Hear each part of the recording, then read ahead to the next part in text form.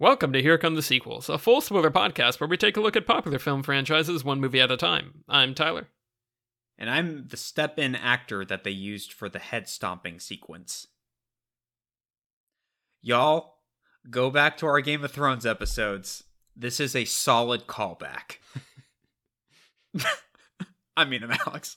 And I do know about me, and I'm feeling 33. I'm Britton, and it's my birthday tomorrow. As when you guys listen to this, I'll be 33 years old. But now I'm clasping on to youth, hanging on by my fingernails, watching David Gordon Green, whose filmography is bonkers, but adds up to this movie pretty cleanly. I was going to say, we perfectly synced this up when we were looking at, like, we've got all these different movies for this franchise. How do we all get it scheduled? We were like, Britain's birthday. How do we get it centered around that? No matter how many times I said the word Ladybird, we still did this one. Look, at least the Rob Zombie movies didn't fall on this my week. God, that is true. That would have been a cruel prank. The birthday present is not having to watch more Rob Zombie. Yeah. This week. Yeah. Also, No the algorithm, the YouTube algorithm put a couple of video essays that were defending Rob Zombie's movies in my feed, and I'm not cool with it. I don't like it. Not happy. Not on board. Confirmed YouTube is a Rob Zombie fan. It was like, hey, our AI heard you talking about how Rob Zombie is terrible. Would you like to have your opinion changed? Whoa! Today I'm going to be reacting to Halloween 2. No, not that one. Okay. Total silence for an hour and a half. Hey, that was pretty good. What is this movie that we're talking about today? That David Gordon Green, director of Your Highness and The Sitter. Yeah. We are talking about Halloween from 2018. The third movie titled Halloween in this franchise. Yeah.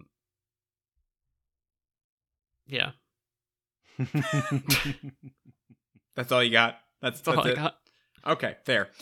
Directed by David Gordon Green, it has a 79% critic score on Rotten Tomatoes and a 70% audience score, which actually seems about right.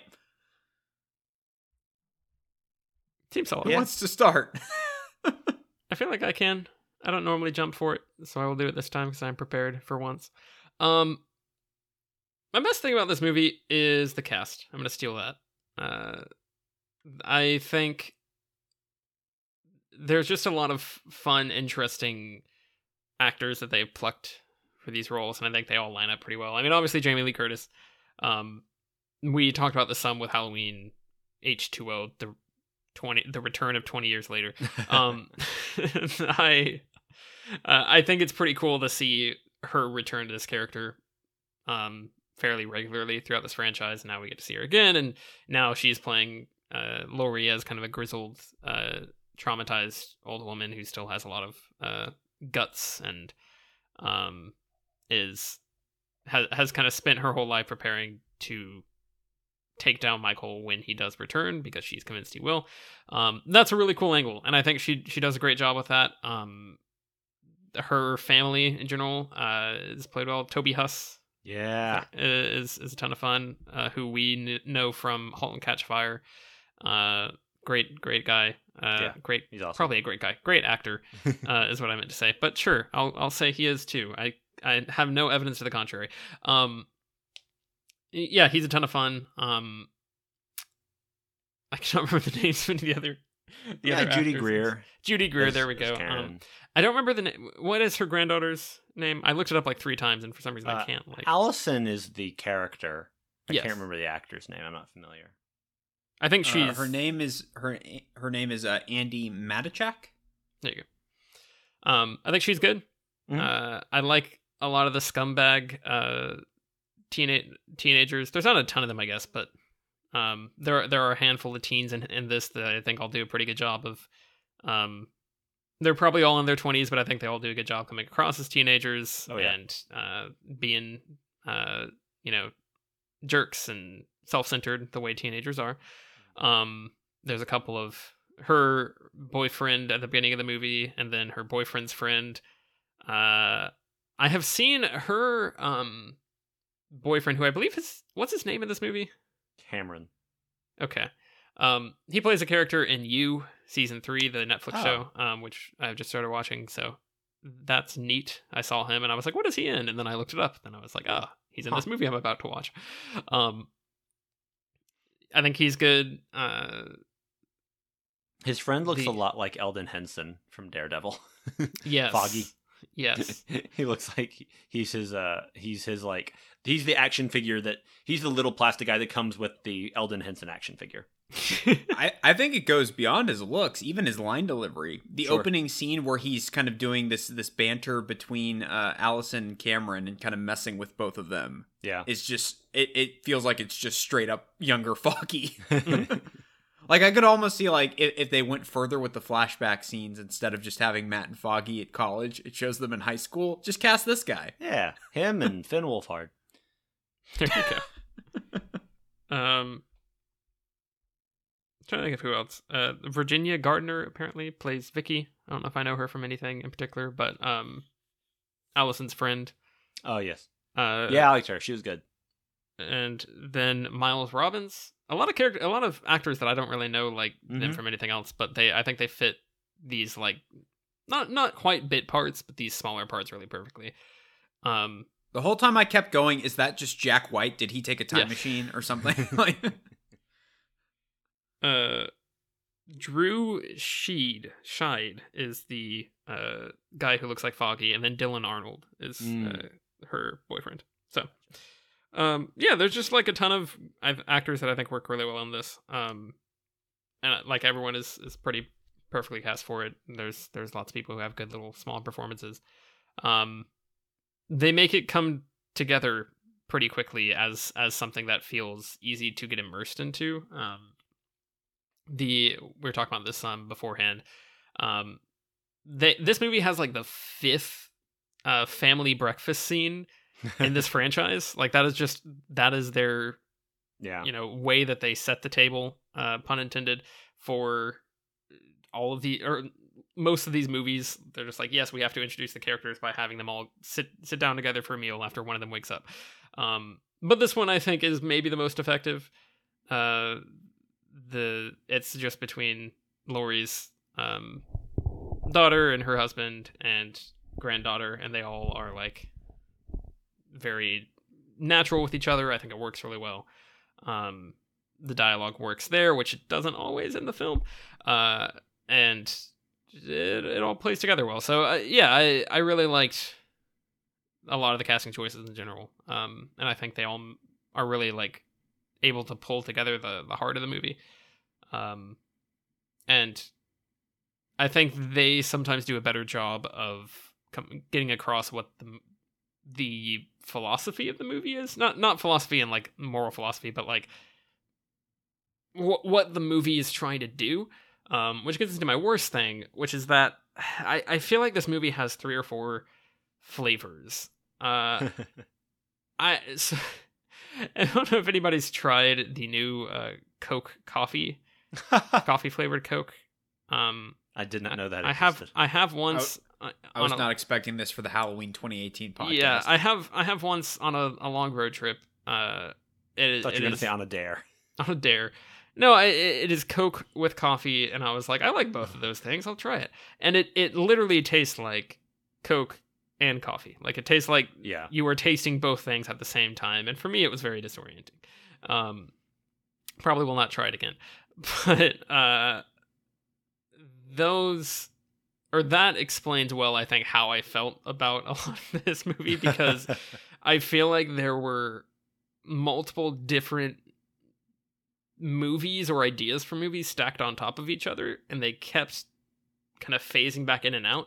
And it's not an unpleasant experience. Like there's not individual scenes that I really had a huge problem with, but when you string them all together, it doesn't feel like we're getting a cohesive idea. It feels like, I don't know, Alex, and maybe you have more background on this. I don't know like what the screenwriting process was for this. I don't know if there's multiple drafts that went through or too many cooks in the kitchen. I don't really know what happened there, but we have the start of the movie feels very much like the angle is, okay, we're gonna do this meta thing, analyzing the role of Michael Myers in the public conscious, because you have these podcasters, investigative journalists who are going around that came from England.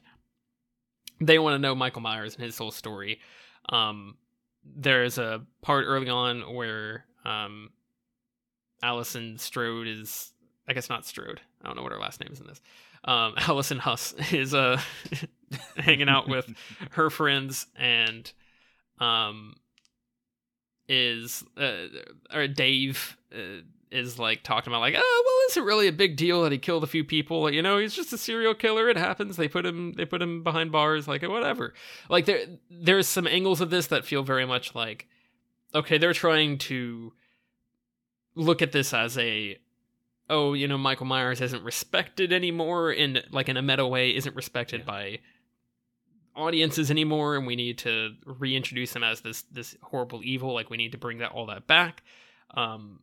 That feels like that might have been an early idea, but then that gets dropped fairly quickly in the movie. There's a lot of comedic scenes that are very off-kilter and weird and don't follow through enough to really pay off. There's the scene where the boy is riding with his dad to go hunting, and the boy's like, I want to go to dance class, and the dad's like, well, is dance class really important to you? And it's like, there's never a punchline to that, and it feels like there's supposed to be. Like, there doesn't have to be. You can have a character who's just like, is like, oh, this kid likes dance class, you know, and like, it feels like that's setting up for, you know, there to be something with the dad being like, oh, you know, dance class, that's for girls. What do you think? You know, like, why do you care about that? But they never do anything with that. That's just like, I don't know if it's just supposed to be funny that he likes to go to dance class, but the movie doesn't really punch that part up. Or if it's supposed to just be like normalizing a conversation that is not about gender roles, but is more about like, well, son, are you sure you want your hobby and not my hobby that I'm trying to share with you? Yeah. So in that case, it's like, that's sweet, but it feels like this weird. Maybe that says more about us as an audience, but it isn't odd. No, I think you're right. I think like that might be what they're going for, but regardless of what it is, they don't. Yeah. They don't follow through on it. It doesn't come across in any strong way.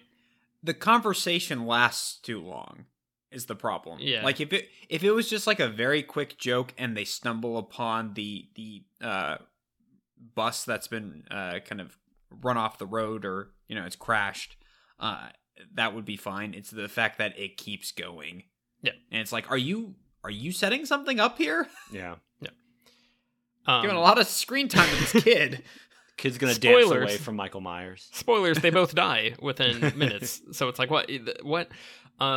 There is also a scene between two police officers outside of Laurie's house where they're talking about sandwiches, and one guy's explaining banh mi to the other. I think it's actually kind of a funny scene. It's a weirdly placed scene, though. Like, the tension and the build-up and like when that comes in, it just doesn't quite line up. Doesn't it immediately happen like right after the doctor's like, Michael Myers just steps on his head? No, that's after. Pops it like a pumpkin. The doctor kills the sheriff, right? Will Patton, I believe. And then we cut to those police officers, and then the scene happens where I remember it coming somewhere in like that set of sequences, because that whole thing is weird, and we just have to get Michael Myers to Laurie Strode's house somehow. Yeah. And yeah, that was just a very... I was having a lot of tonal whiplash. Yeah. And then, speaking of... I forget the doctor's name. But there's the doctor who, even at one point... Sartain. Yes. Laurie says, you are the new Loomis. And he doesn't even... He's just like... Yeah. I accept that. And just, like, he doesn't actually comment on her saying that at all. And it's a very weird, like, lampshading of the fact that, yes, they're just using him as Loomis. But then he turns and is like, oh, I need to see what happens when Michael Myers sees Laurie. It's like he's got a psychoanalytic angle to this about like, oh, is Michael driven by trying to hunt down Laurie? Is he just a mindless murderer? We have to get him to talk somehow. Like, that's another angle of this that doesn't get really fully fleshed out at all. And then the one that I will say does come across is Laurie and Michael's kind of relationship, and Laurie preparing for Michael's return. That's the one part that the movie does actually commit to, and that ultimately comes through all of that other stuff and comes through for the finale, which I think is pretty strong. But it's, yeah, there's so many, it feels like we're turning switches on and off the entire time, and jumping between different things. And so it's a weird experience, especially this time around. I remember in the theaters, I didn't really have much of a problem. I was pretty on board. I think watching 2 Rob Zombie movies in a row probably made me a little more like wary and looking for like, yeah, I'm watching for signs of problems here. So maybe that's part of it, but I don't know. I like the movie overall, I will say. Spoilers, but it is kind of a strange experience in ways. Yeah. I'll go next. My best thing, I'm gonna piggyback on the cast thing. I like the actors in the movie. Will Patton, I love Will Patton. He's great. He's on Falling Skies, which I'm rewatching right now, and as a TV show, it's not living up to my memories so far, but he's really fun in it. Like, I just enjoy him, and he gave a really beautiful performance in Minari last year. Oh, really? Like, that is so different from the other stuff I've seen him do. He's so wonderful in that. I think he's one of, like, Kelly Reichardt's go-tos. I think he's been in a couple of her movies. Like, he's just amazing. Amazing. I think he's a wonderful actor, and I like seeing him. I liked the actor who played New Loomis. He's a Turkish actor. I like that he wasn't, like, a famous guy here. I thought he did a nice job. And in a bit of casting that would only be appealing to me, the male of the 2 podcasters is an actor called Jefferson Hall, and he plays Torstein on Vikings. Well, Torstein he's not even one of the main Vikings, but he's one of the Vikings who's like always there. It's like, oh yeah, there's Torstein. I know you. So that was kind of fun to see him, and I liked him. And yeah, Jamie Lee Curtis. And I love Toby Huss. My worst thing is I don't even really know if it's the movie so much as just like having watched so many Halloween movies in a row that it was just the sameness of the movie started to get to me. And I think that if I had not been watching, because at this point for me, Michael Myers is not scary anymore. I was about to say Michael Madsen, who also doesn't scare me. Sure. Because he's also a fictional character. And we're character. proud of you. Thank you. He can't haunt me anymore, Michael Madsen.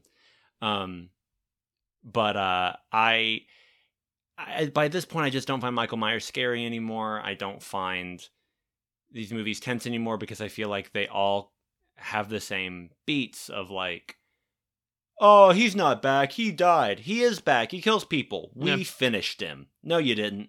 And I know that's not literally true, but like I do think this one's is a lot better made than most of the movies I would say we've watched since the original. But I almost feel like this movie would benefit from if I hadn't seen a Halloween movie in a while. And then I got that sense of like, wow, I haven't seen Jamie Lee Curtis as Laurie in so long. But for me, the last time I saw her as Laurie was like 3-4 weeks ago. And it doesn't have the same punch. I do think she's great. It doesn't mean it's not a thing in the world against her. It's just, I feel like I'm just getting kind of worn out by this franchise. And even though this movie did not bother me, and I didn't think it was bad, it couldn't, I feel like it wasn't able to affect me as much as it otherwise would have. If I'd had more breathing room, maybe. I don't know. But yeah, and also towards the end, I kept getting a lot of Terminator Dark Fate vibes.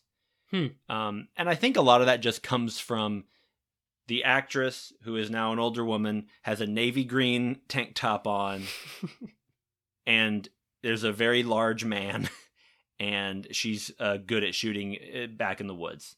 I think it was just like some aesthetic, etc. Right. I have some quibbles about the final confrontation, which really mean nothing, but we'll get into that. Like I said, I do not dislike the movie, but I think I'm going to have to be... I didn't have a strong enough emotional reaction to it. Yep. Which I think is just coming from just kind of being worn down by the franchise at this point. Thank God Laurie's catchphrase of "was that the boogeyman" doesn't really make sense for her to use again in this film. The context doesn't work. Sure. I did like the and Michael several references to previous movies, which we can tap into. I think that none of them felt too distracting. Yeah. You know, it didn't feel like, oh, we're going to go out of our way to reference a movie. They all felt like they fit in pretty well with what the movie was. So it was more like, oh, okay, they're doing that. It didn't feel like they were going, okay, now for no reason, here's a scene where someone's watching like Busta Rhymes or something. Okay, I would have loved that. But well, there's a couple of moments where it feels like they could have gone out of their way to emphasize that they're doing something differently than another movie. Right. Where it doesn't necessarily, like, you probably wouldn't notice unless, like us, insane people, you had watched all these movies in a very short amount of time. Yeah. So. Yeah. Britain, what you didn't know is David Goyer and James Cameron were both on set the day of Michael Myers putting back on the mask after he's killed the podcasters, and both of them said, what if he starts to put it on, like considers it, and just puts it down? I think that would be really fulfilling for the audience as a sequel.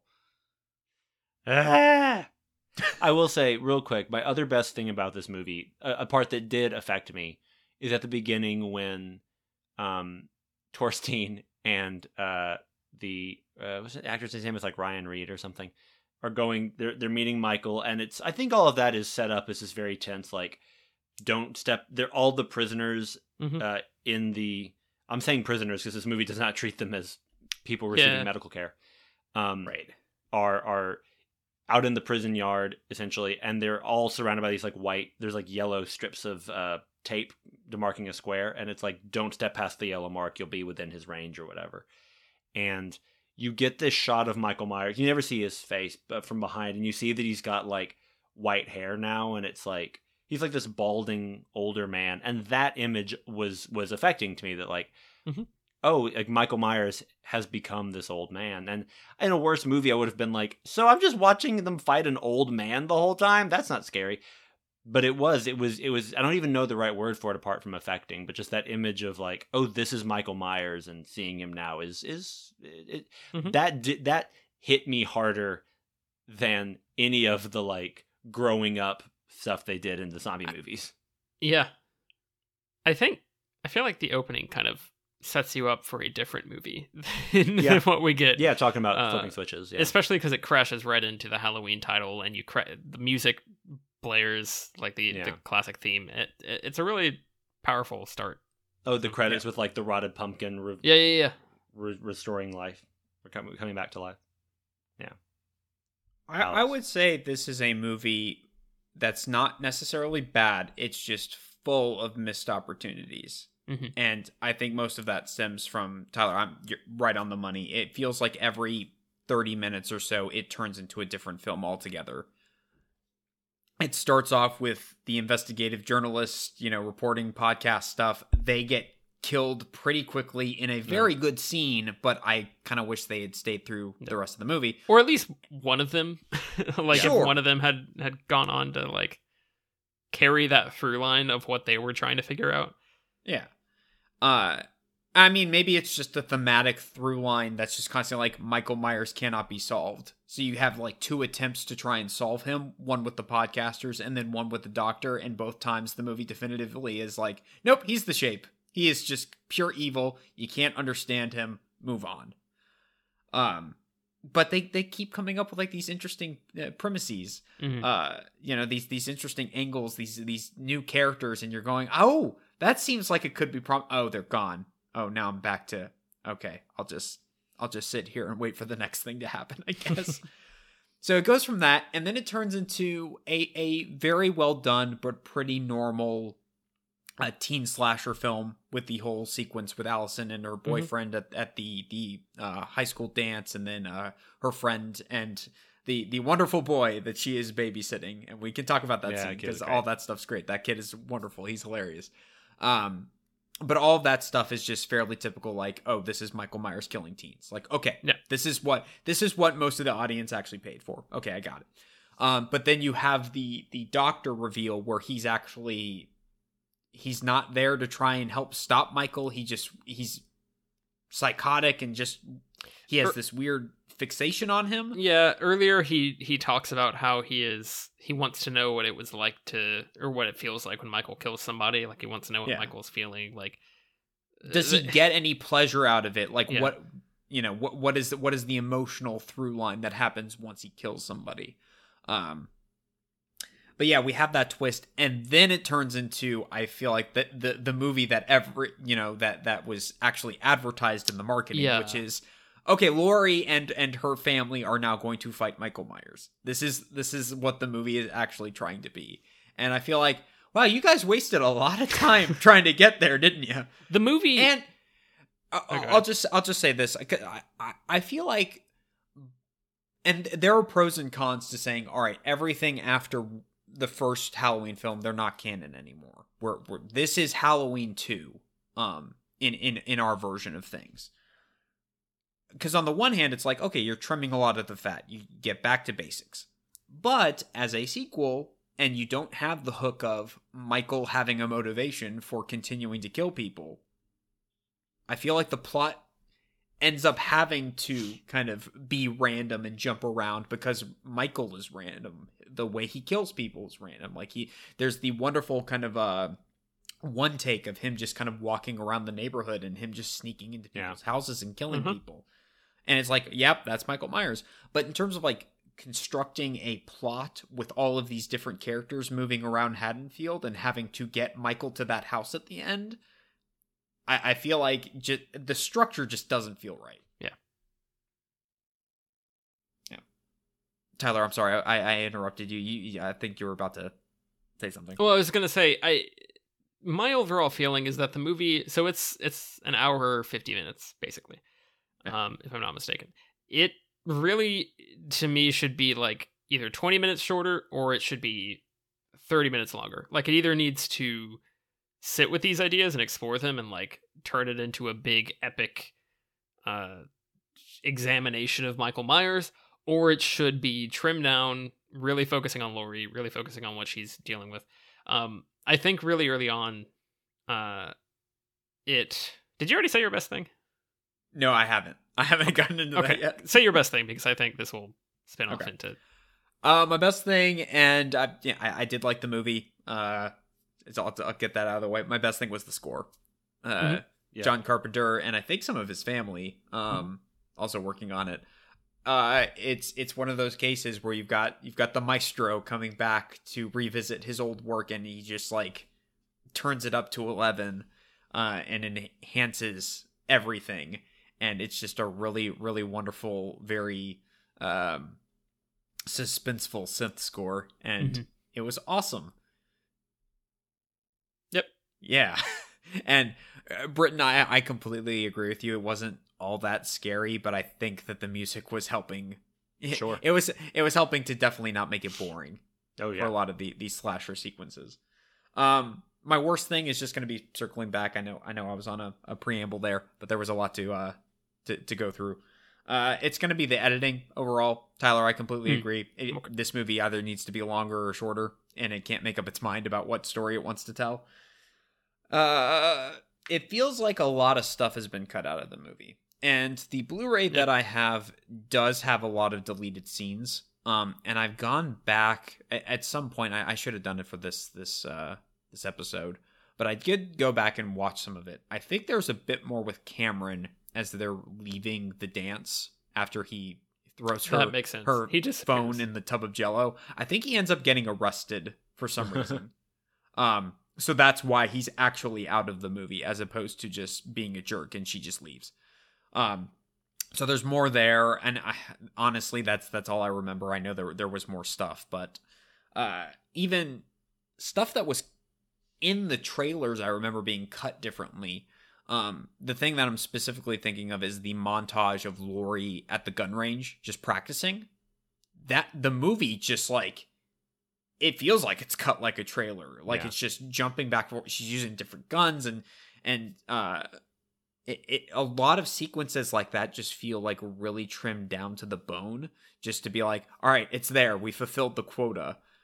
And it's like, no, can we let it breathe a little bit more? And I feel like particularly for Laurie, and having Jamie Lee Curtis back, like every time she's on screen, I'm like, okay, this is really good. She's like giving it her all. The scene where she shows up to their dinner and just kind of like breaks down in the middle of this restaurant. Mm-hmm. It's all right wonderful. I feel like she's barely in the movie. And I feel like we are floating around so many different characters. She should be in so much more of the movie. Like, she should be the protagonist, and she's just not. So, I personally found that kind of frustrating, and we have not seen Halloween Kills yet at the time of this recording, but it sounds like she's also not in as much of that as she should be either. So, I don't know if that's Jamie Lee Curtis going, you've only got me for so many days, give me my paycheck, I'll do the work, but, you know, that's it, it's purely business, or what, but, yeah, that... It's very interesting, kind of. I wish they almost called this movie H2O. That would have been fun. But it's like, okay, you've got Jamie Lee Curtis. Like H2O, I feel like used her very, very well. Yeah. I felt like she had a ton of screen time, and she did feel like the protagonist of that movie. And to come back to this, and it's like, no, it's more of a group ensemble piece. But I don't know, that kind of fell flat for me in a lot of places. I feel like kind of what happens with her is that they set up this angle of her being the crazy person who believes that Michael Myers is evil and out to get her and is gonna, come right back. They set that up and they really try to drive that home, and then she disappears for the most part. Right. Until, I mean, she pops up in a few spots, but like basically Michael Myers escapes when the prison bus crashes, and then that's like, no, there's never a conversation where she gets like vindicated, or it's just kind of they all manage to collect back at the house or at her house, and that's where the movie ends. So it feels like there's not really like an arc for her, or not even an arc. She doesn't have to have an arc, but a journey for her, I guess. And I think really early on, they have the podcasters go to meet her, and she basically says, "Screw you guys. I don't want to talk about Michael Myers. He's evil. It was bad. Go away." And that already, watching it this time around, it really feels like they're trying to shoehorn the podcaster stuff into the stuff that they actually want to. Like, it feels like a very clunky way of introducing her character and introducing the story of Laurie and like where she is at this point. I feel like the movie could have done a lot more to really drive into that. This is a weird comparison, but I'm going to go there and we're going to see if it works. I remember, I believe it was the first Thor movie, Alex, that we talked about. Laurie Strode. There we go. Britton, I don't think you reviewed the MCU with us, right? No. On this podcast. Just I think catch-ups. There you go. I think we talked about how Thor in that movie, there's like an initial angle that's kind of like, oh, is he crazy? Is Thor actually just like not a god? Like, he's just like a crazy person. This hammer's here, but he doesn't actually get like own the hammer. And like, they don't drive into that enough in that movie so that it never really comes across effectively and doesn't like get more character beats out of that, because he just becomes Thor really quickly. And it's like, okay, then why did you delay him becoming Thor if you're not going to make that more interesting? He's going to get to become Thor. I think that's the gist of that. I'm pretty sure we talked about that on that podcast. Go back and listen. Prove me wrong or right and give us another view.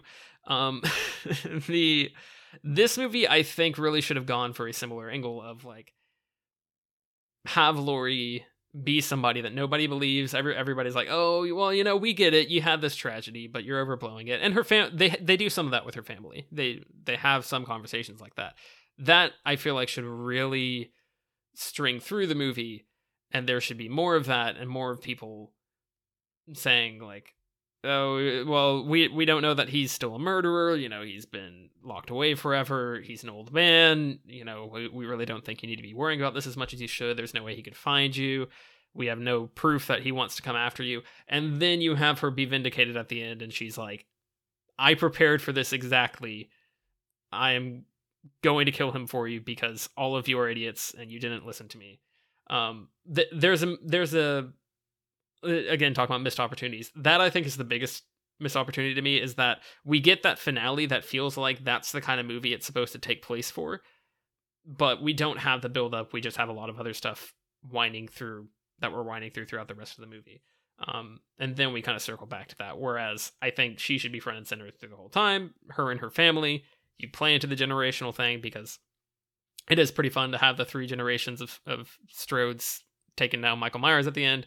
I feel like that needs to be pulled to the fore more. Also, that no one like cares about the fact that Toby Huss dies. Yeah. That's kind of unrelated, but also a little related in terms of, I feel like the movie should have made room so that there's more of an emotional core there. Yeah. I don't know. Do you guys think if they made a sequel to True Lies, they would call it Two Lies? They probably wouldn't, right? Because they're not calling Aquaman the sequel. So like, I just don't think we can. That or like false truths. True Liesier. The truth in our lies. Hey, somebody called the CW. I got a pitch. Also, Eon Productions. That sounds like a Bond title. Yeah, that's true. Bring back Jonathan Pryce for that one. As Bond.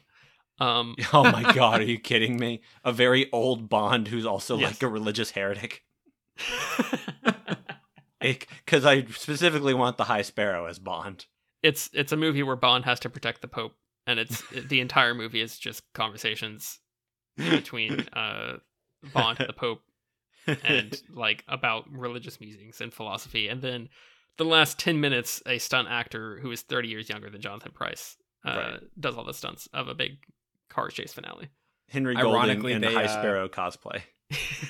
Ironically, they're able to kind of strong arm Daniel Craig into being the stunt guy, and he's like, "This is why I didn't want to do any more of these."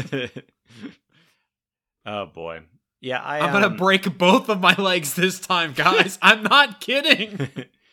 So one of the things I feel like the end of this movie, the final confrontation, very much felt like the movie had to keep not giving us a reason to think Michael Myers had actually died, because, and I felt like that made some of those moments anticlimactic for me.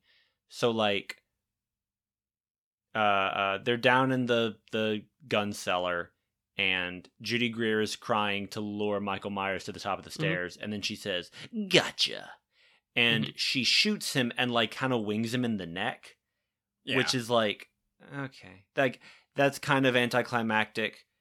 But then, and I was like, you have a scope. This moment is, I don't know. I feel like this moment is satisfying. But then Laurie comes up behind him, and I'm like, oh, it's all to get Laurie.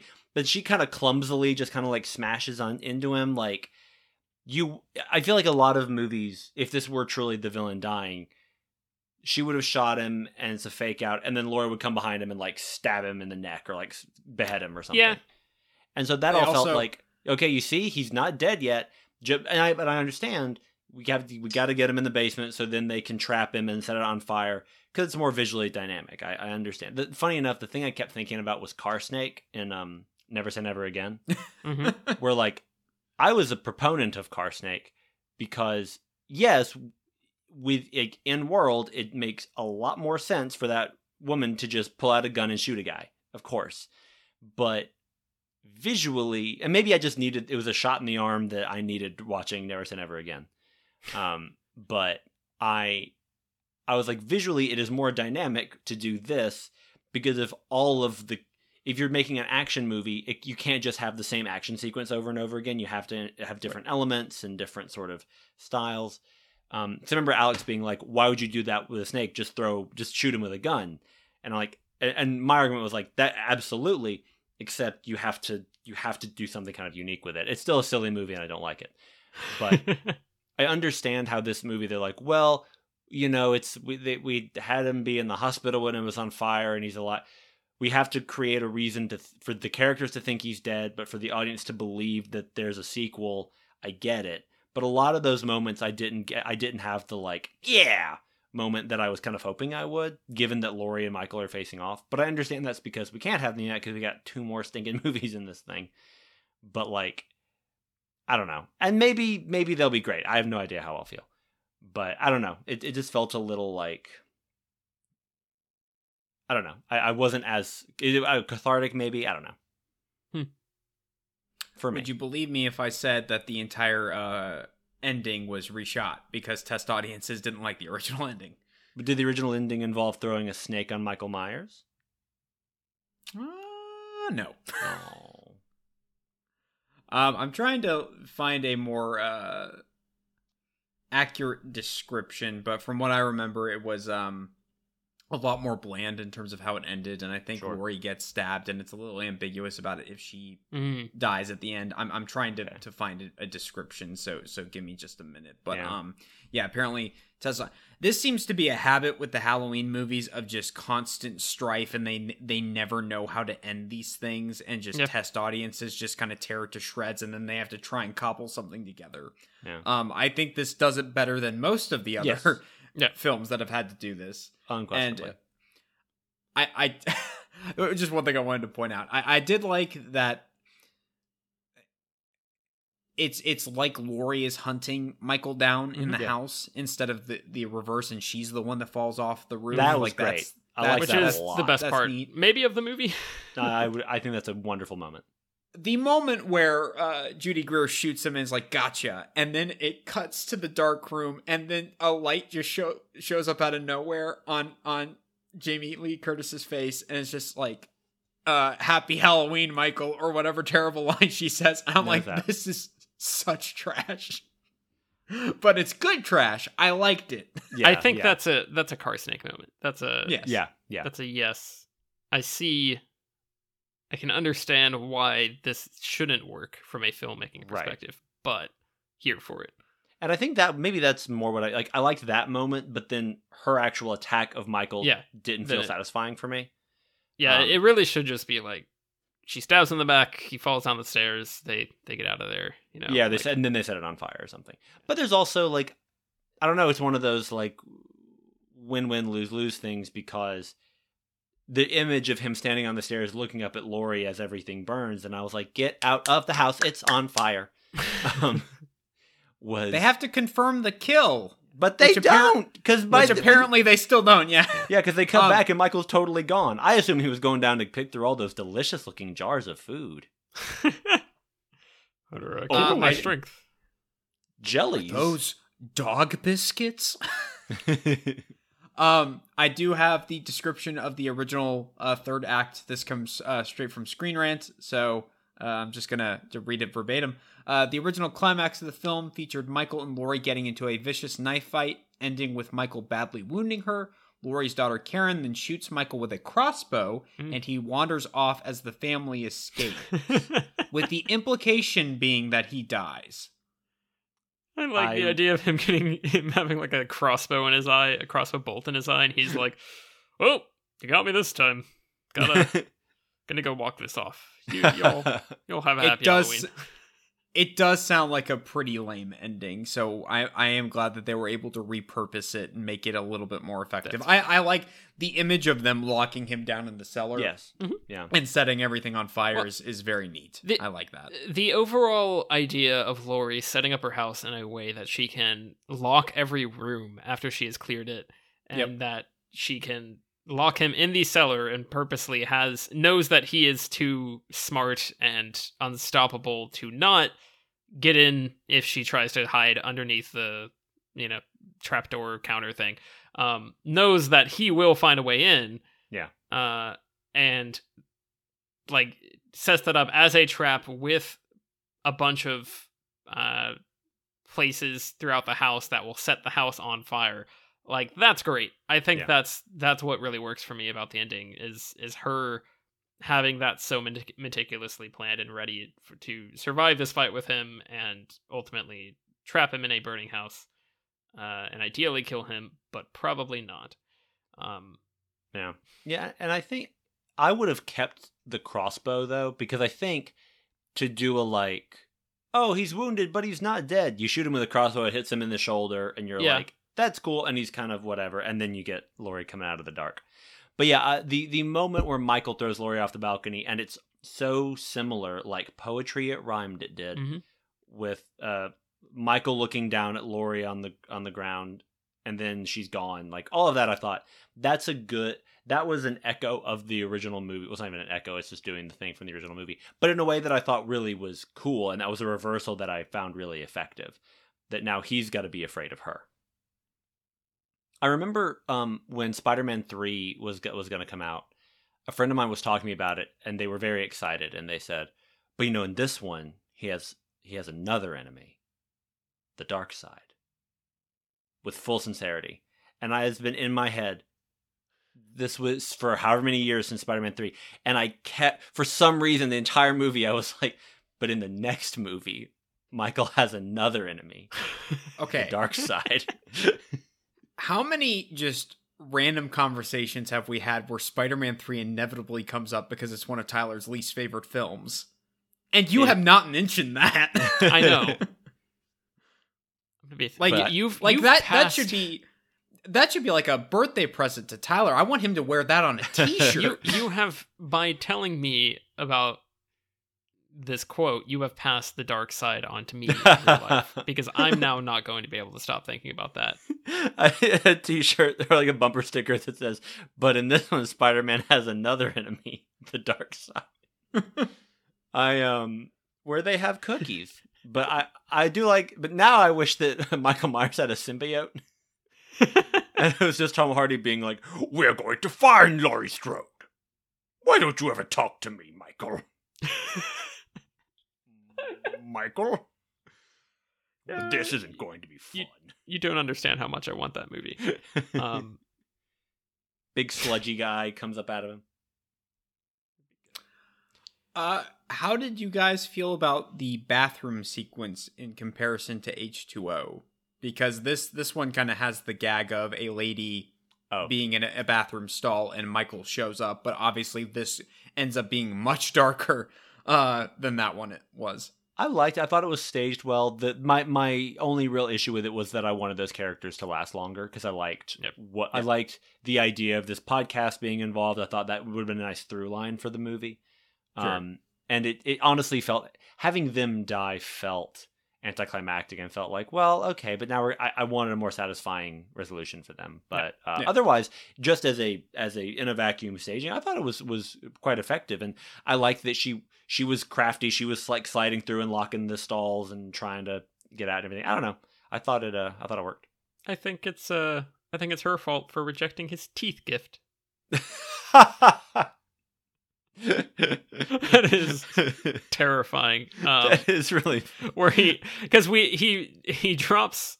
I forget what I think we see the guy on the counter who he is just like ripped his jaw open first, and then he just drops a handful of teeth in front of her, and she's like, "Oh God!" He is like a cat.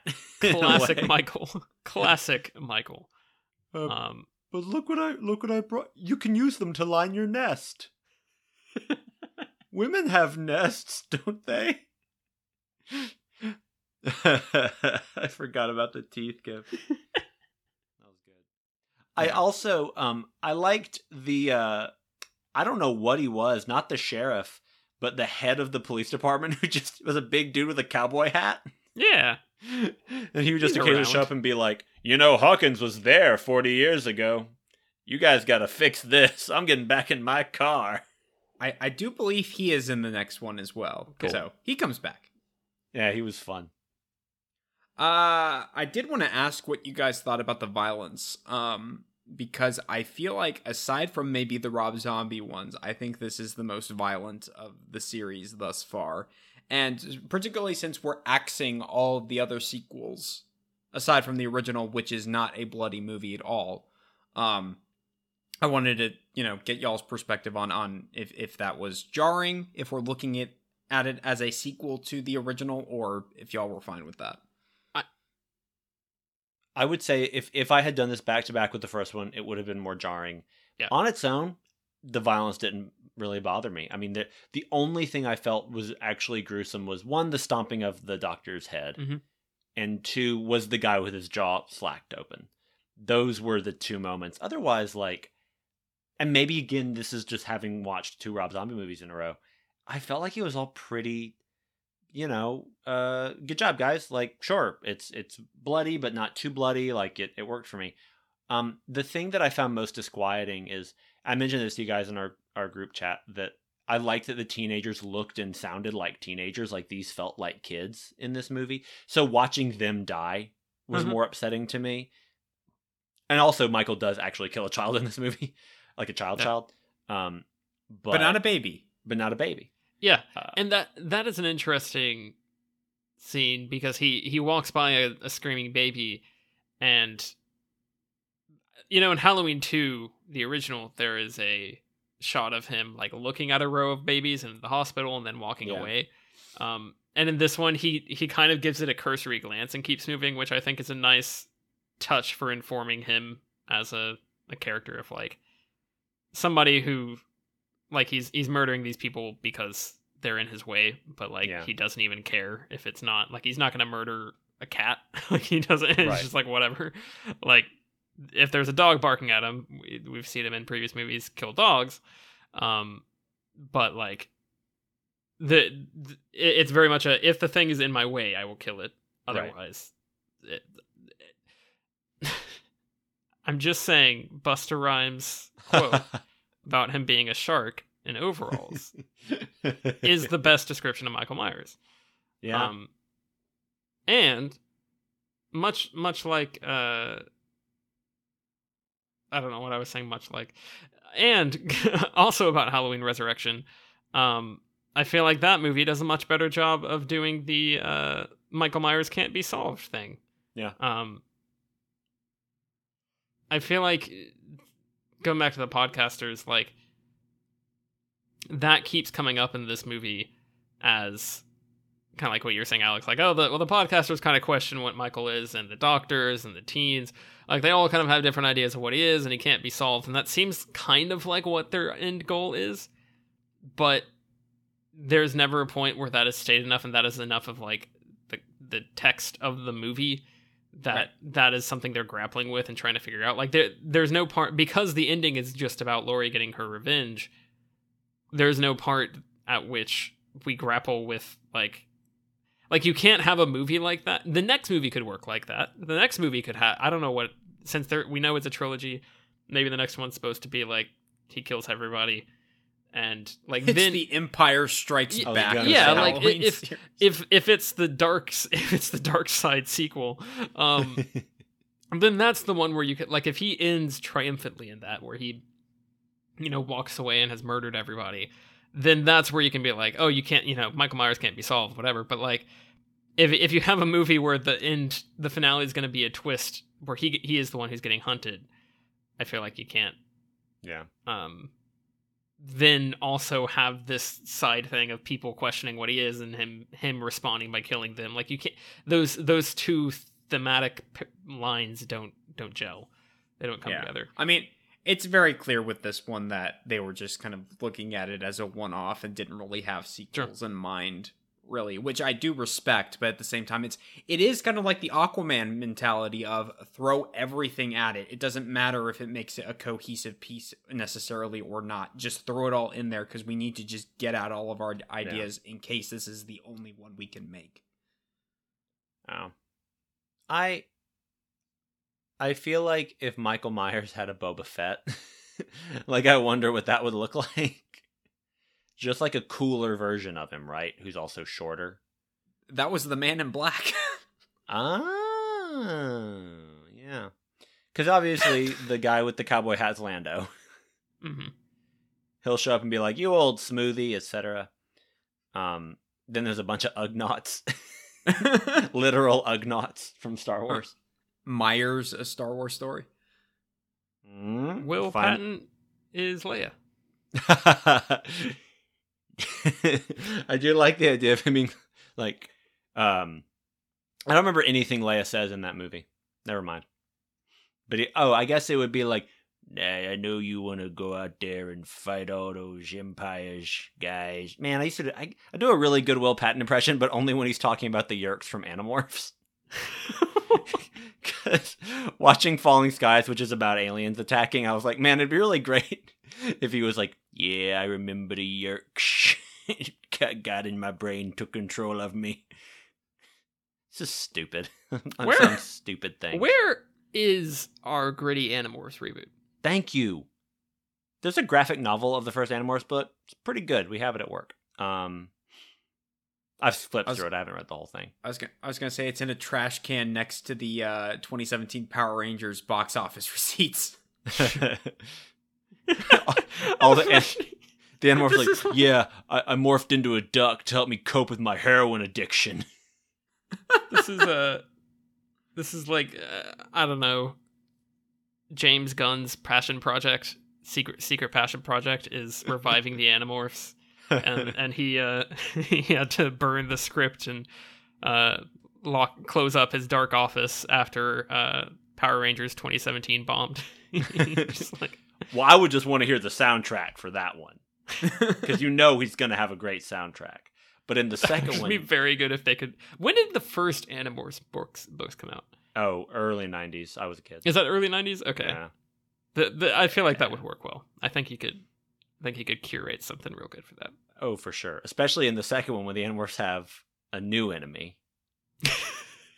The dark side. Guys, how great would it be if at the end of the Snyder Cut, they're like, oh, we did it. We defeated Steppenwolf. And then Gal Gadot said, but now there's another enemy. Darkseid.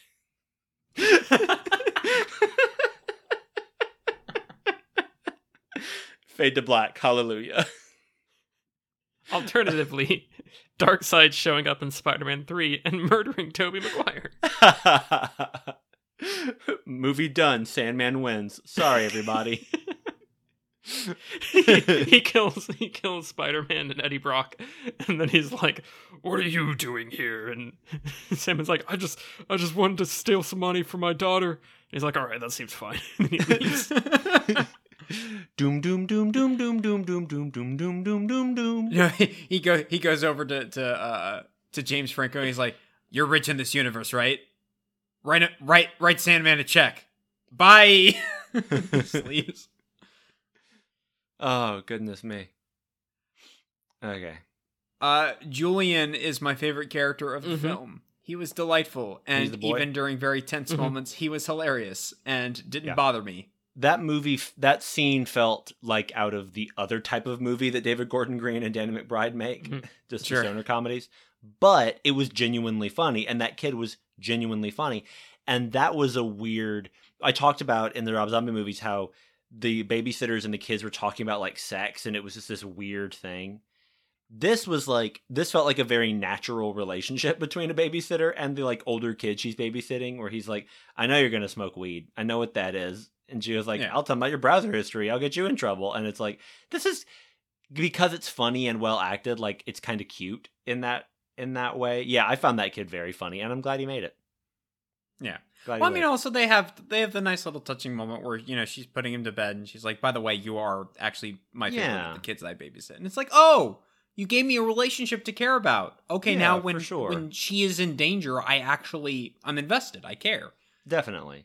And that like I think they balanced his humor well, because then during the actual like murdering of those people, he's not like cracking one-liners. Yeah. That like he reacts very naturally. Yeah, I agree. That kid was great. Another thing that I thought was weird, and this was just kind of like within a scene, just very weird. Not Jack White he goes outside and finds the family's motorcycle and is messing around with it. Yeah. And then is somehow able to hear his girlfriend screaming back at the house. That whole setup was, I feel like if he was just sitting on the couch, just smoking weed, that would just make sense to me. It seemed rather pointless. There's also a moment where he tells his girlfriend Vicky that he's gotten a tattoo, because they'll remember this night forever. And she says, you're going to get dry humped so hard. And then it turns out it was just that day's date. Yeah. And I was like, I don't get any of this. I think that was actually them trying to write this movie for Tyler. Because I think they were trying to set up like, oh, Michael's setting up a fun kill where you know, he stabs Jack White into the wall, and that way when the police show up, they see the tattoo with the day on it. But they're like having to kind of like reconstruct this whole sequence to fit that. Yeah. Instead of just having it come naturally. Yeah. Tyler, how did you feel? I feel like Michael was back to doing murder pranks. How did you feel about it? Yeah, well, that's what I was saying with the teeth. I think that worked. And then he also, he puts the ghost sheet over Vicky. That was good. When she's killed. It does a face on it, which is cute.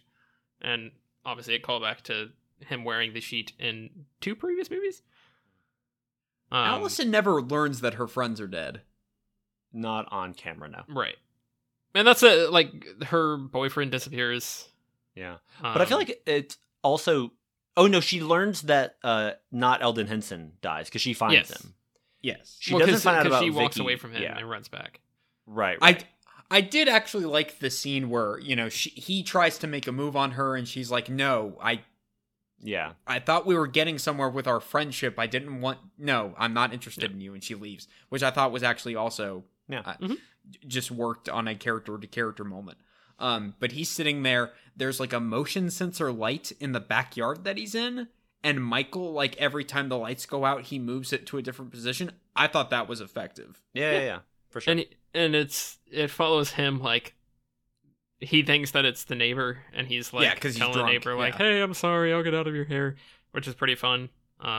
Again, that's a fun Michael thing, is him listening to people's problems before murdering them. I feel like that comes up a good bit in this franchise.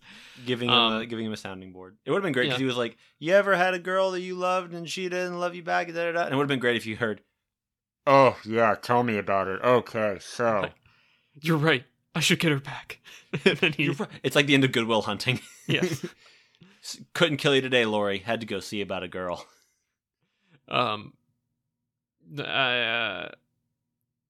There's one. Oh yeah, well yeah. The Dave thing is interesting because they don't even bother to show it. It's like, yeah, this happens. It's kind of funny because he grabs the knife and is like, "I'm gonna go get you," and then he's dead in the next scene, which is kind of. I like the way they construct it because his girlfriend is already dead by the time he's like, "I'm gonna go up there and defend her," and it's like, No, we've already cut the scene. Yeah. We're done. Yeah. I thought that was actually very well edited in terms of making that work. Yeah, and I feel like the movie is able to just like, there's not a moment where I feel like, by the end of it, Lori doesn't know because she has been so clearly occupied with other things, and I feel like, if anything, that just saved some time. Because it wasn't like I was going, shouldn't Lori be grieving her friends right now? I was like, no, she's dealing with this thing here, and she's now with the cops, and she's in the car, and... You mean Allison? Allison, yeah, sorry. Michael also did a prank where he beheaded one cop and turned his head into a jack-o'-lantern and put it on the other cop's lap. That's true. So... another bit that I liked is when Allison is at school, and she looks outside, and instead of Michael Myers being across the street, it's Lori. Yeah. That was really neat. That was very good. And then they have a very nice conversation where Lori is giving her advice of like, go live, go to Mexico, go explore something while you're young, and who cares what your mom has to say, just go do it. And then she's like, well, you're crazy and kooky and stuck at your house all the time with a bunch of guns, like what's going on? The movie feels very ambitious when compared to most of the sequels, and I respect it on that level. Because obviously, you know, with a lot of our conversation, we're talking about theme and broad ideas and what we think the movie's trying to get at. We are very profound. And with a lot of these, you know, we don't. It's more just like, oh, how are the kills? You know, it's a lot more simple. So I appreciate it on that level, and it's kind of interesting how we've evolved to this. I mean, this almost feels like a natural next step past the Rob Zombie Halloween 2 in terms of That movie is also trying to be more ambitious in terms of theme. I don't know what it's saying, but it's clearly trying to do something. And it's not whiplash coming from that to this. The in terms of the like intensity of the violence, and I think even like the look of Michael Myers, I would say. Yeah. There's a lot the of wear and tear on the mask, yeah. Yeah, there's a lot of through line there, which is interesting.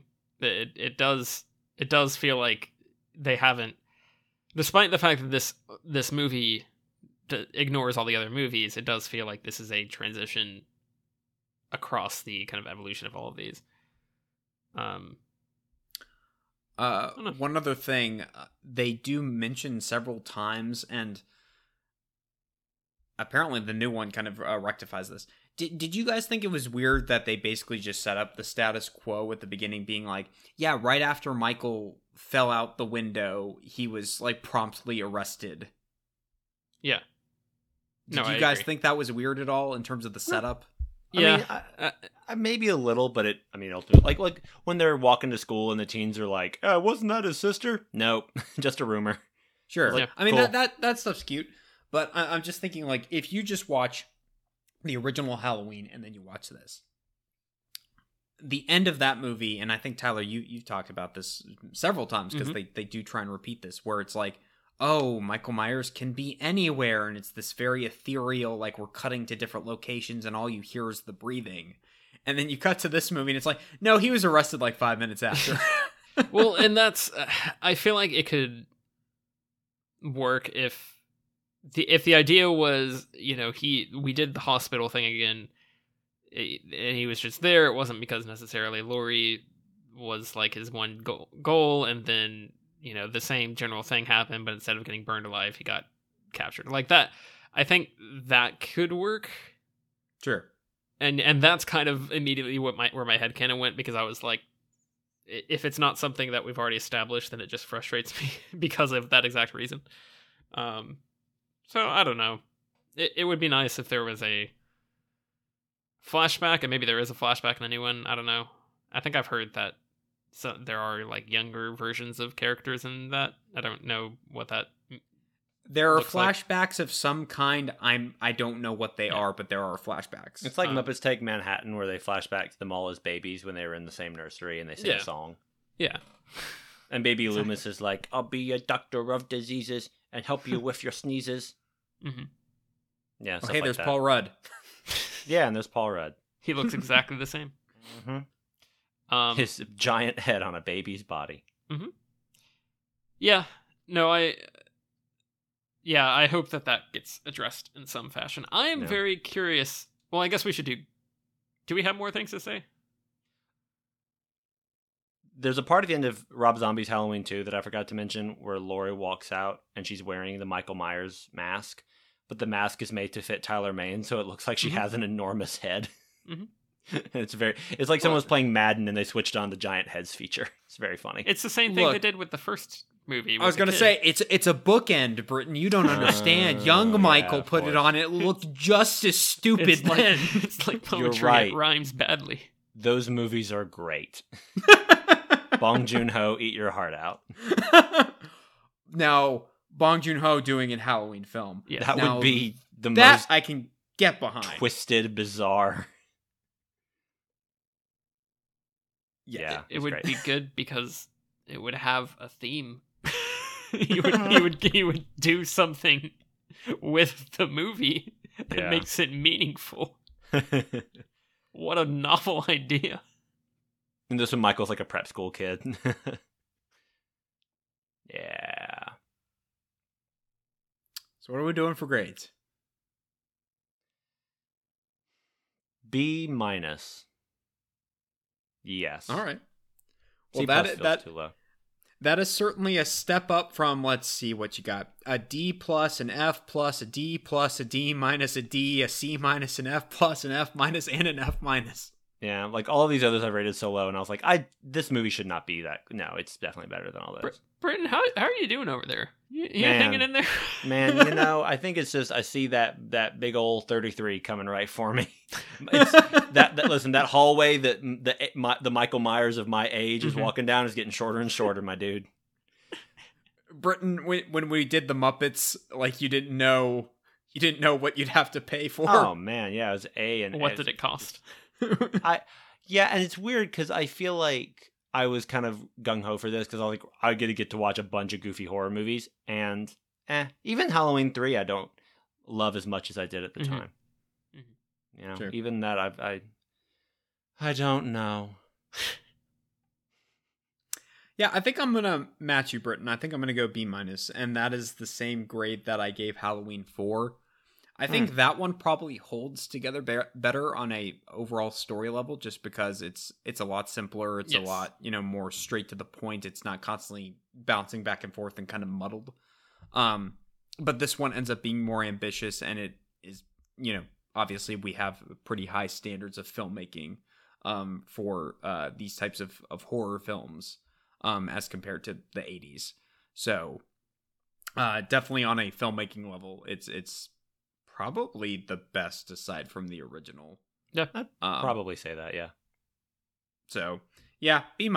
It's not great, but I think it's solid, and I have a feeling that I'm going to be like, this should have been the last one. You should have called it. I wouldn't have guessed by this point, though, that Resurrection would be one of my favorites of these movies. Like, I'm telling you. That one I have a genuine fondness saying. for that movie. A genuine affection for that movie. The word around town is... They all think it's a righteous film.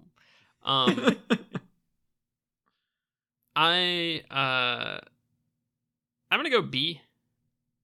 I think it is pretty solid. I feel like I haven't talked it up enough to necessarily explain that. But basically, like, the cast really is fantastic. I really do like a lot of the performances in this. And I think that, for the most part, the actors that really shine, the writing works for them, even if there are some, like, minor characters who it doesn't really match up for.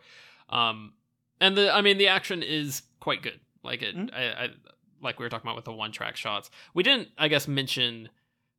when he's kind of winding his way through the middle of town, which is a great sequence because there's kids running around everywhere. Yeah. It's in the middle of Halloween, and he's just sneaking in and out, like not even, nobody's being fazed because he just blends in. And they do this very matter-of-fact directing where he keeps wandering in the background of things. Like he walks around the back of a house at one point to break inside. And kill somebody who is like talking on the phone about learning about the fact that Michael Myers has escaped.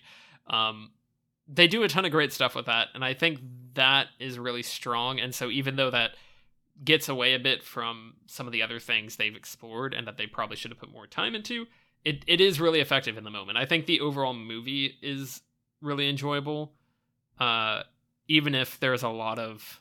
I feel like the experience of watching it is leaving a lot of things in the back of your mind, like, well, are we going to come back to that? What happened there? Where is that character? But like, it is engaging enough as you go along to keep you invested, even as you have all these questions that kind of pile up and don't get answered.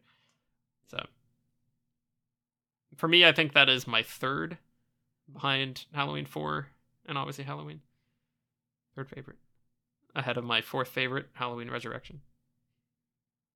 Yes. The 4 good Halloween movies. I mean, that would be an interesting marathon, I think. I think it works. I like Halloween 4 as a follow-up better than Halloween 2. I'll say that. Sure. Yeah. Sure.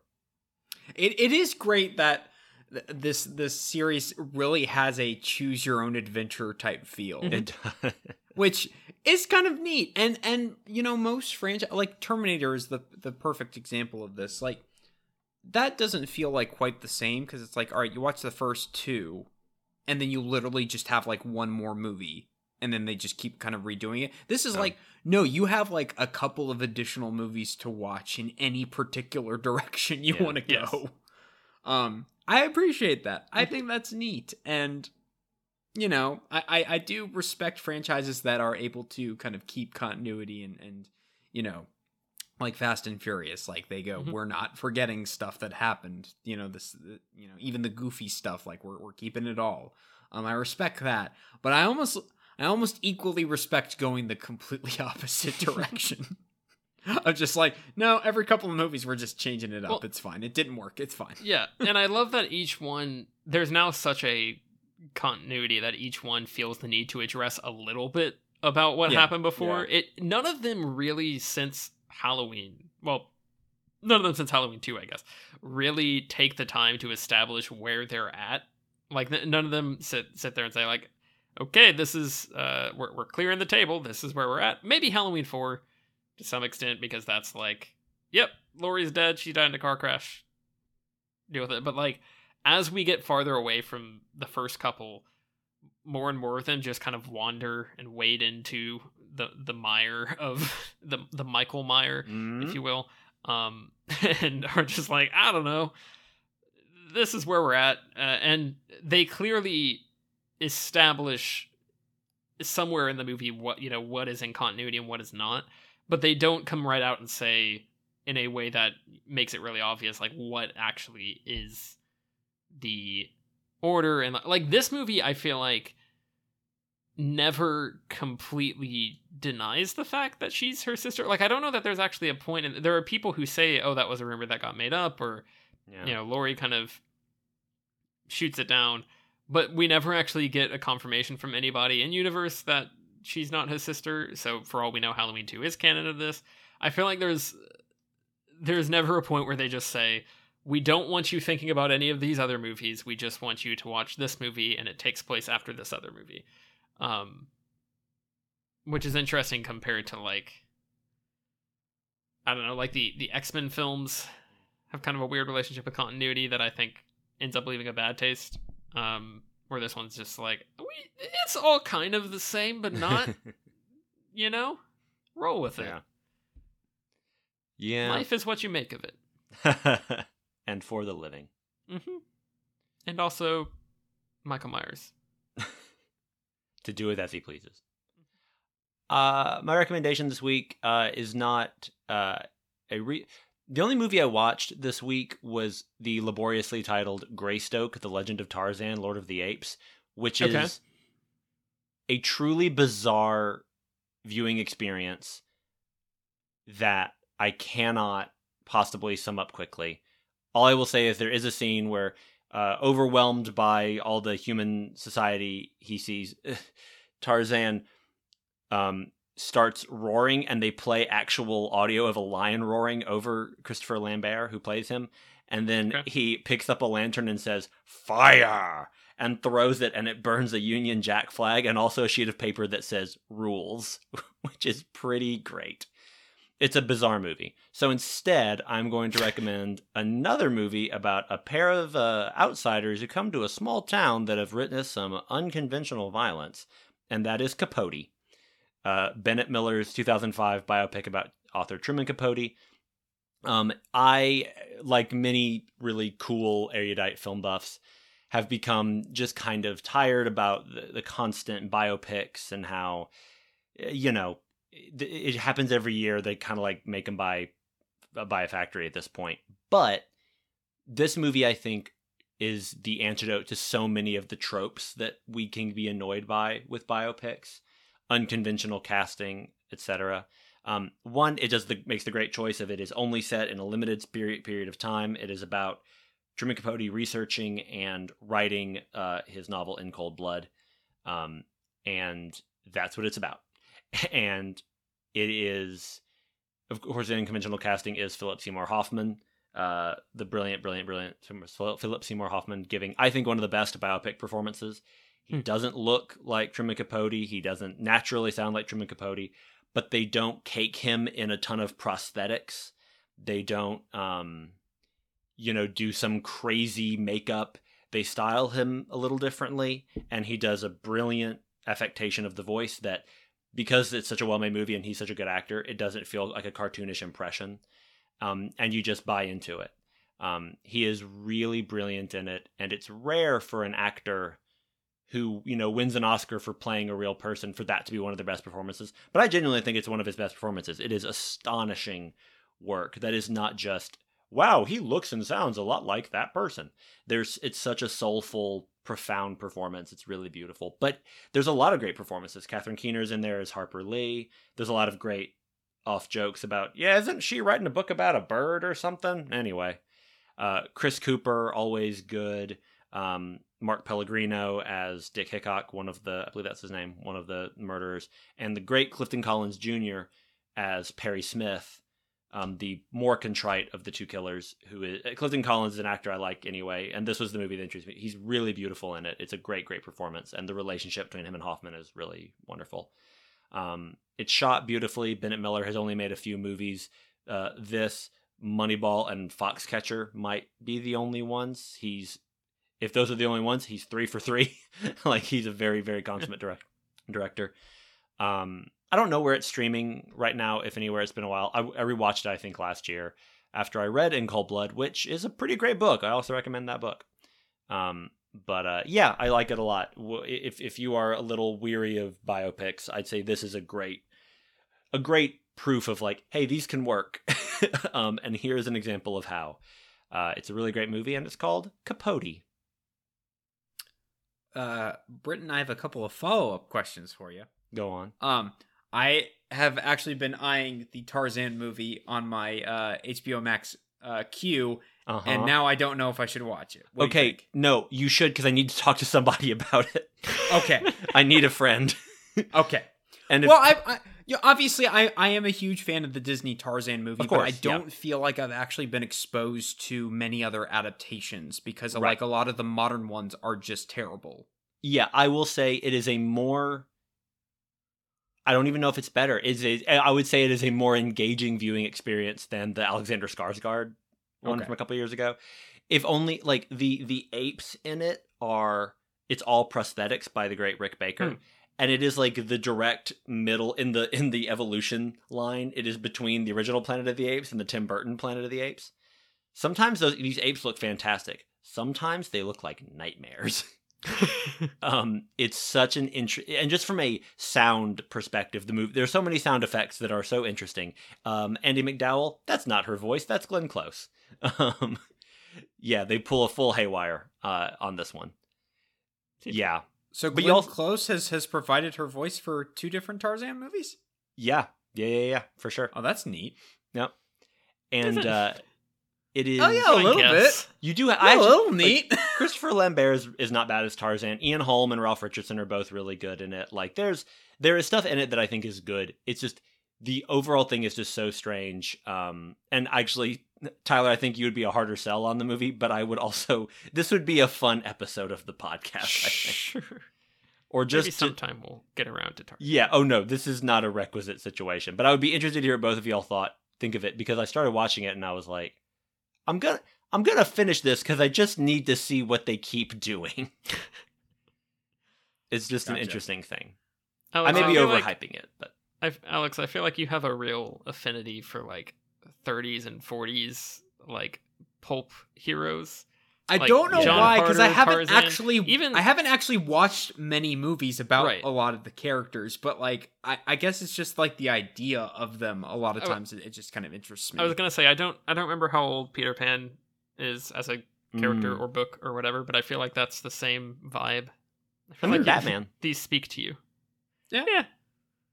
But superheroes is like that's its own true. thing. Kind of the same with like movie monsters. Like that's a different sphere. I'm talking about like characters that were good enough to get radio serials, but not necessarily movies yet.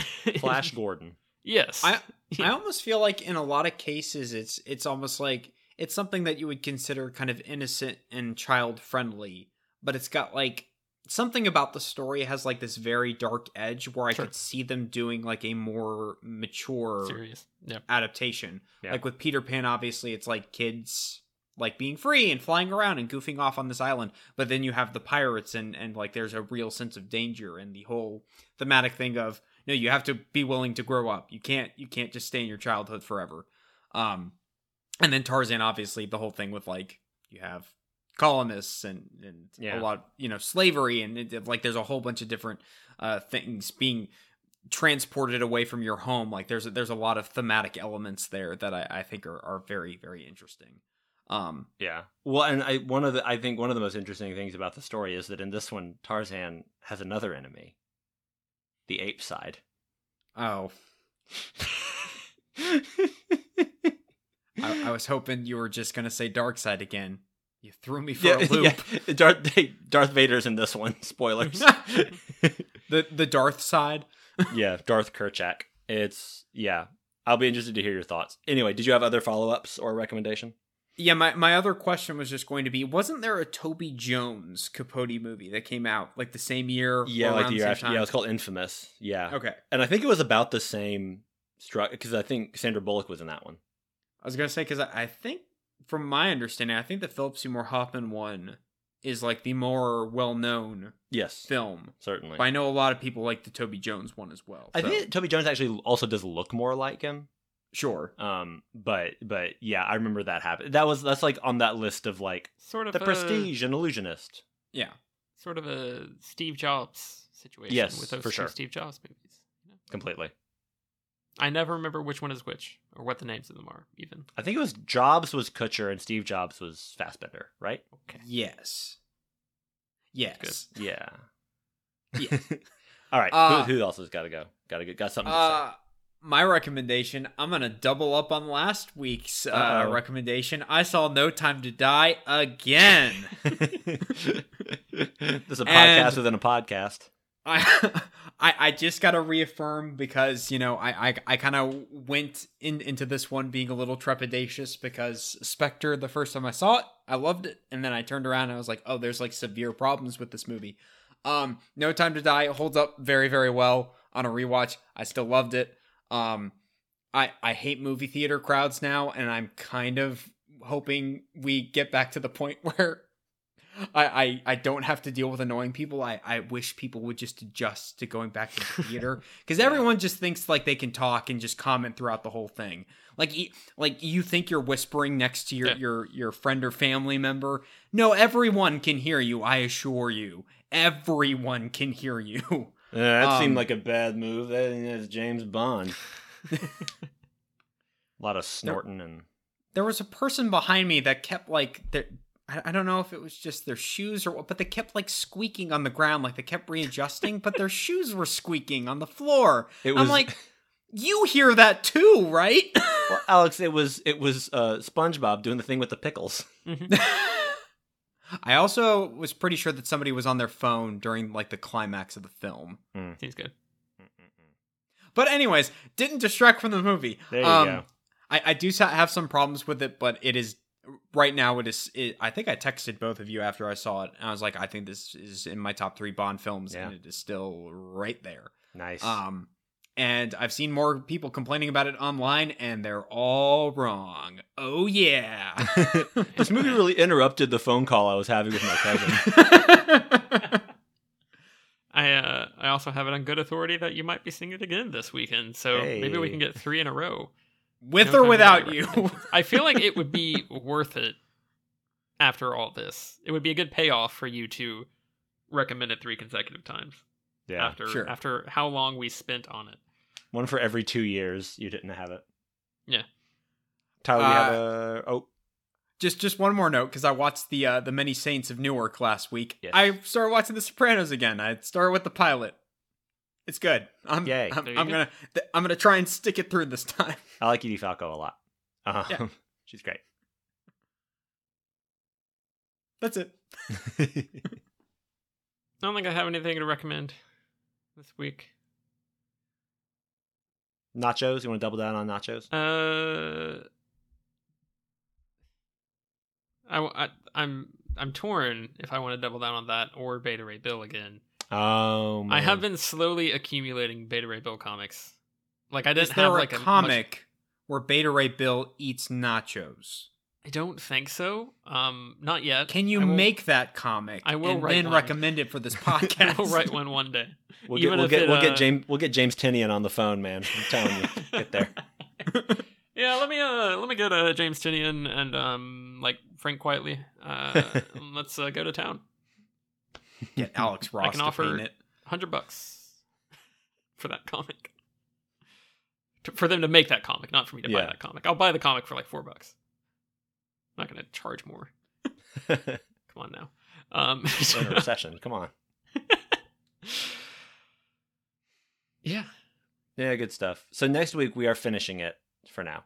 We are. Yes. wrapping it up. I think after Halloween Kills, we're going to kind of go back to our normal way of handling newer releases, where for the most part, we're going to wait for them to actually come out on home, do their home release. I think this is the last of the big ones that's kind of doing the simultaneous theater,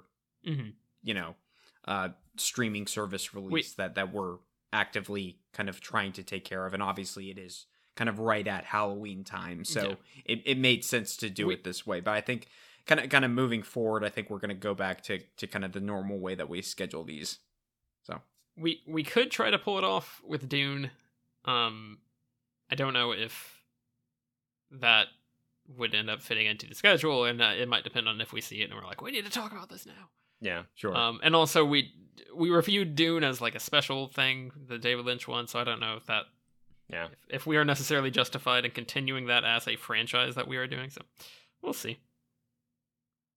That being said, you'll see our review of Matrix Resurrections Christmas morning. Oh boy! Jeez.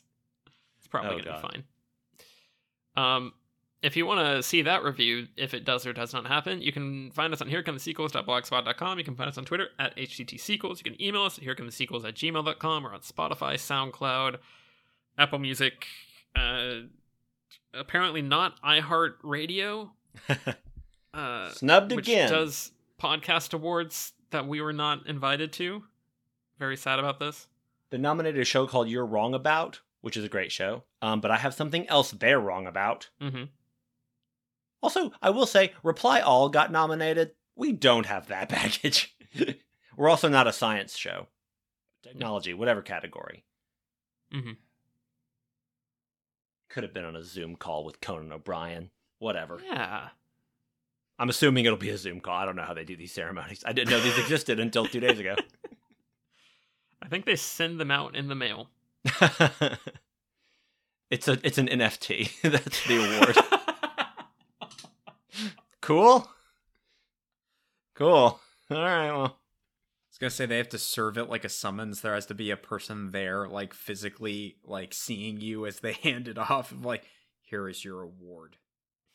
And then they just walk away, and you're like, what is happening? Congration, you do it. There's a joke on Gravity Falls, where they meet the kids meet the 8.5 president of the United States. Mm-hmm. I think I remember that. He gives one of them a negative $2 bill, and the kid's like, "Wow, this is worthless." And the kid's like, "It's less than worthless, my boy." And that's all I can think of for getting an NFT for a podcast award. Oh man. Well, it's been a good show. I think that was a pretty good rehearsal. What do you guys say we record this next one, huh? Let me get my software ready, and we will do this recording. That is the longest test we've ever done. Yeah. All right. I'm using birthday privileges to end the show. I've been Britton. I've been Tyler. It was really about the NFTs that we made along the way. I've been Alex, and you're having a happy Halloween.